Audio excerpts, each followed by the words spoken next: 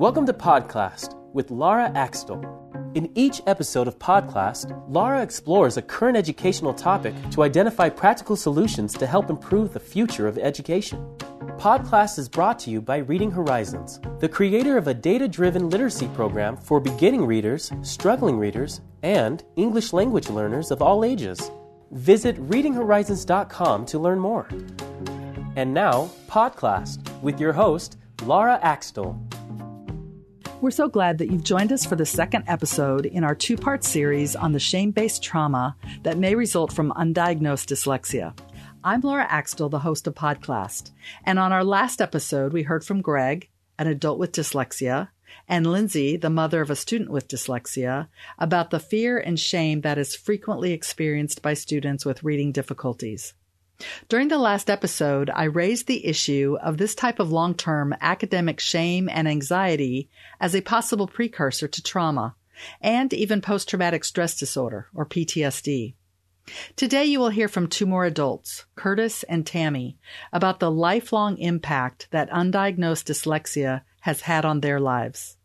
Listen to their descriptions and consider the prolonged emotional damage that may be occurring when children aren't adequately screened for learning difficulties, and when educators don't have enough training and support to effectively prevent this type of early failure. Here's Curtis's story.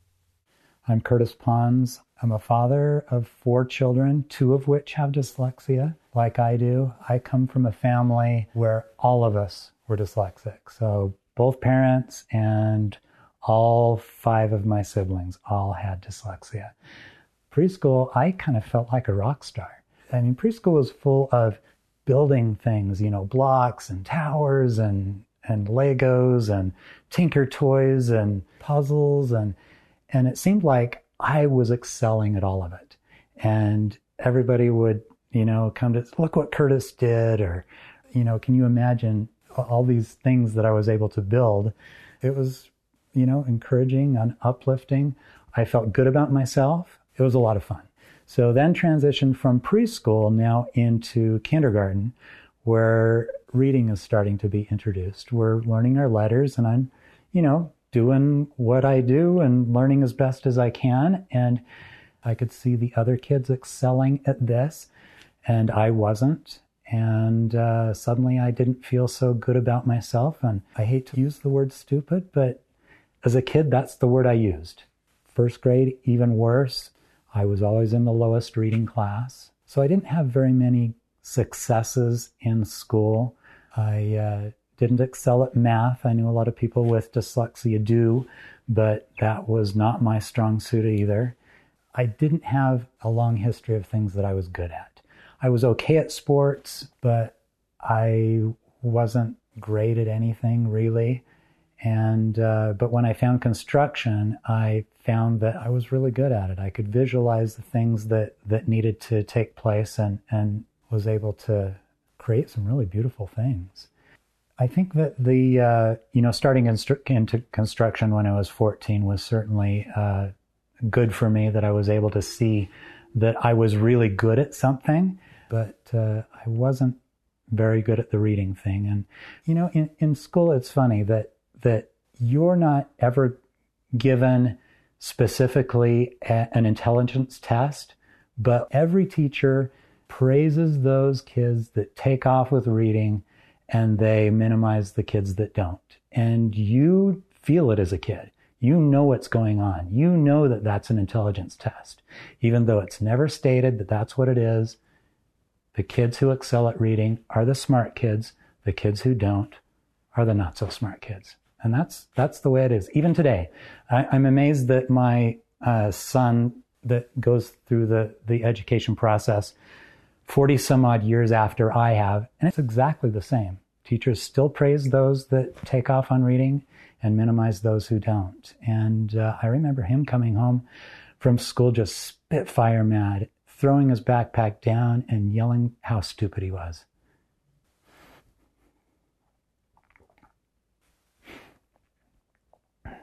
I remember how difficult that was for me, but then to see my own son suffer with the same things that I did, and it's brutal.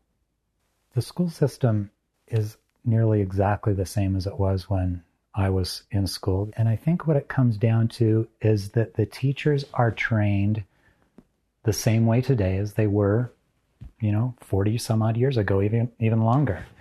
And now that my wife has become a teacher, I didn't know that teachers weren't trained specifically on how to teach reading. I didn't know that there wasn't a specific way that you taught every lesson or that you taught the same program throughout the year. I had no idea that, I just did my own thing in school and thought that the teachers were highly trained. They knew exactly what they were doing, and I was getting the very best of what their training had to offer to teach me how to read and do math and, all the other things that you do in school. Absolutely blown away that teachers aren't trained in the science of how to teach reading. Still today, there's so much research in the science of teaching people how to read, but it's not getting to the teachers. And it is just mind-boggling that that's the case. And I think if I were taught by someone who had gone through serious training of how to teach reading the most effective way, I wouldn't have suffered like I have with not being able to read as well as my peers. And the same with my children. The ones who do have dyslexia experienced exactly the same thing that I did. And it's not right. It needs to change. They don't have to suffer like I suffered. There actually is a way to learn how to read. And the earlier you start in that process, the better. So kindergarten is not too early. Preschool is not too early. There are things that can still be done to make sure that those pathways in the brain are working properly or at an accelerated rate to be able to take on reading when that time comes. It is so brutal when you're the person that doesn't think you're smart. Don't let your teachers make you think that you're not smart. Because learning to read is not a sign of intelligence. Thank you, Curtis, for your willingness to share your experience. We'll be right back. Podcast is sponsored by Reading Horizons, the creator of a data-driven literacy program for beginning readers, struggling readers, and English language learners of all ages. With data-informing software and teacher-led instruction, students receive targeted intervention that leads to rapid reading improvement. Visit readinghorizons.com/demo to see if Reading Horizons is right for your school. During the last episode, part 1, I discussed the possible connection between these early childhood educational difficulties and trauma that carries over into adulthood. While there is very little research on this topic, our next guest, Tammy, very clearly identifies this relationship in her life. Hi, my name is Tammy Larson. I am the co-owner of First Educational Resources. Earliest memories of reading would be probably in first grade, trying, not even being able to read simple words. It was sitting there in the class, just like in a black hole, like, oh my gosh, everybody around me is reading right now silently or even out loud in class, and I can't get through any of this. And you just sit there in fear every moment that you're going to be called on to read out loud in class or to say anything in class, because I was very mute. I did not talk. I did not participate in anything because I was so scared that I was going to be that child that was looked at as not the smart kid. So first grade, when I started feeling these feelings, because kindergarten, I never felt the feelings of the true deep feelings of dyslexia. Obviously in first grade, I didn't know I had that. It was more of I knew something was different about me. I knew I was the dumb kid. I knew I was embarrassed even just being in a class with kids that were quote unquote normal kids. I knew that every single time either silent reading or reading out loud came about, I was the one sitting in this black hole, almost like not in the classroom, almost watching myself from a different view, like in panic the whole time. The anxiety would get to me quite a bit because I was not like anybody else. I remember in first grade, My teacher, who would hand out worksheets all the time for the kids to do, I was never the kid who could finish any of it. So pretty much all of first grade, when any out-of-class activities was going on, for instance, music, art, gym, she would let the whole class go, and she would have them line up at the door, and she would tell me to sit at my desk and finish the worksheet. She would shut off the lights, shut the door, so no other teachers would be able to see or realize that there is a kid in the classroom. She would leave for the full hour in music or art and gym. To this day, I wonder, gosh, those other teachers have to be aware that I was not in that class. Like, why is Tammy only showing up half the time? But they didn't. So that was first grade. I look back at it now and I just want to cry because I was already being pointed out as that kid. Second grade hits, and my parents were very, very involved in my education, in my struggles. Every night, my dad would sit down at the table with me, or my mom would sit down at the table with me, or whatever, when they're cooking meals, helping me, like one-on-one helping me, and it just never clicked. Like, it never got through because it was always constant. Like, I was trying not to drown in the class. And so we would work on it together every night just so they could read to me or read with me or do my assignments because I had all this to do because I couldn't do it at school. So it would always come home with me. And I was so fortunate to have parents that were so involved in my life because I couldn't even imagine being a kid that did not have parents that were there every step of the way, all 13 years of kindergarten through 12th grade. And I always felt, and not at one point did my parents ever feel that I was a burden on them or something. I think I felt guilty though, knowing that I was doing this to my parents, knowing that I was making them feel this way too. So going on to third grade, I had an amazing teacher in third and in fifth grade. My fourth grade teacher, I think, was fine, but nothing stood out in fourth grade. Still dealing with the exact same struggles though. I do feel like my fifth grade teacher was knew I was, I mean, still in fifth grade, I was reading, like, I remember them testing me, like not even reading at a kindergarten, first grade level yet. But it seemed like when I went home with my parents, I was so much more relaxed and I could get through things so much easier than when I was at school because it was just so high anxiety, so nerve-wracking. All the other kids around me, it was truly awful. It was an awful experience looking back now. In our school district, they would always send around a sheet every single test, every single assignment. And I remember getting 100% on every assignment just because I did them at home with my family. Every test, I knew I was going to flunk. I knew it. But so they'd send around a sheet that every kid had a number. And you would have to look at your number to see what your test score was. So my number, for instance, was like 56. So I would look down the sheet and I would see everybody else's numbers, not knowing which kids lined up with those numbers. And I would look over and I would see, okay, I totally bombed this test. But I would look at the whole class just to make sure there was one other kid that got a lower grade than me. And I consider that successful. I was totally fine with flunking everything. That became my norm all through, even till high school. But if one other kid was lower than me, I actually felt like it was a success for the day or for the week or for the year. And which is totally crazy to think like that, but that's how I thought. And that's the only thing that got me through so many years. Like, oh my gosh, one other person did worse than me. I am not the worst person in this classroom. And that's pretty much my feeling all through kindergarten till senior year of high school. So once I became in sixth grade, the middle school really took it upon themselves to say something else. We need something else here. I remember myself being the only student out of 375 kids that I knew of being pulled out of either English class or one of the other classes during the day, working with the counselor one-on-one. At the time, the stars kind of aligned because my cousin had just, like a couple weeks prior to that, gotten tested for dyslexia, and he also had it.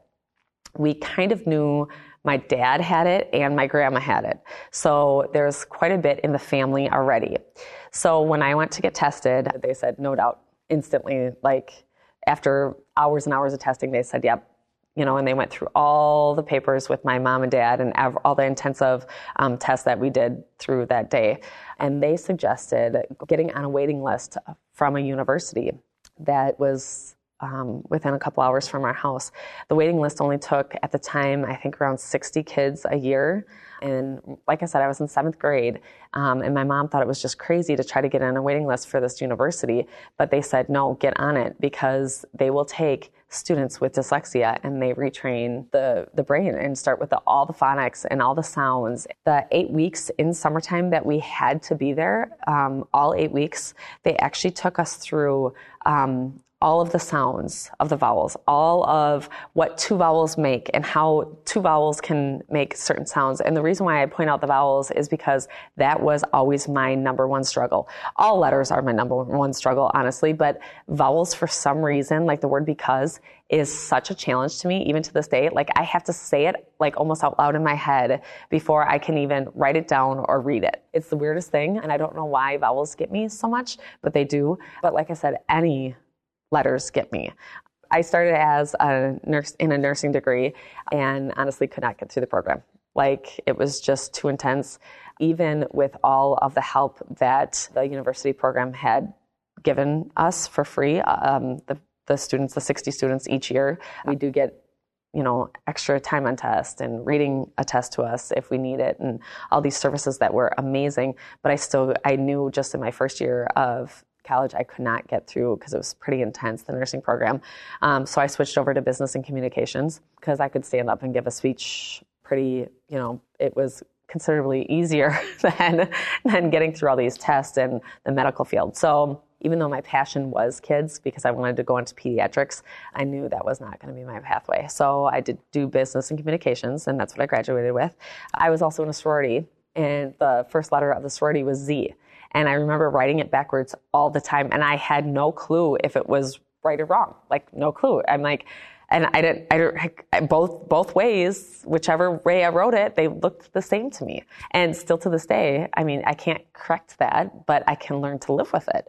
And so this program at the university was amazing, that 8 weeks that took us through all of, like I said, pretty much to start reading again, and the sounds and how different sounds can make, like 2 different letters together can make, 5 different sounds or 10 different sounds. And if I wouldn't have had that, I wouldn't have ever gotten through college, honestly. I needed much more than just going through the reading and the sounds, because it seemed like every time I took a test, it would just amplify my anxiety. And so it was quite a bit of help having somebody read it to me. So I didn't have to worry about the anxiety of trying to just read the sentence or whatever multiple choice question I was given, and I could just focus on the actual question and not the actual words that were down on the page. So that I still struggle with that to this day. When I have high anxiety, it seems like I do fine when it's just by myself or my husband or my mom or my dad or whoever it might be. I don't seem to have those struggles anymore because of the program that the university had gotten me through. I look back now and think it's kind of ironic and so cool at the same time that my husband and I started an educational company. I won't lie to you. I was super nervous when he came home and said, no, I want to do this better. I want to affect kids. Like, I want to be that person out there affecting each and every child that doesn't have a voice. And I will tell you, my anxiety went through the roof, like through the roof. Like, it was 13 years of horrible, like, I will tell, hell. Sorry to swear, but it was pure hell. 13 years from kindergarten all the way to like 12th grade of many teachers telling me, you can't do this. You can't go to college. You can't do this. You can't do this. And obviously, because of this program through the university that I went to, I was able to go to college. And then that anxiety came back. College, I was okay because I had the help in college that I needed. I think after I left college, I felt such a weight off my shoulders because I always live with those rocks on my shoulders, but I feel like I don't have to go through those challenges anymore. I don't have to have somebody look at me, you have to read this out loud right now. And if you don't, you're not going to pass the class. Well, that's our reality. And I couldn't do it. I got tested, and honestly, I can't even remember what company tested me, but when I was tested and we met with the directors of the company after that, and they said, without a doubt, she has dyslexia. It was such a relief to know there was a reason. It took all that heartache and that feeling of a dumb child and kind of lifted some of the weight off my shoulders, because it was like, oh my gosh, I'm not dumb. I just process things much differently than your quote unquote normal child should process things. And when they said, you definitely have dyslexia, it was like, okay, now what do we do with this? My school was never able to help me out with that.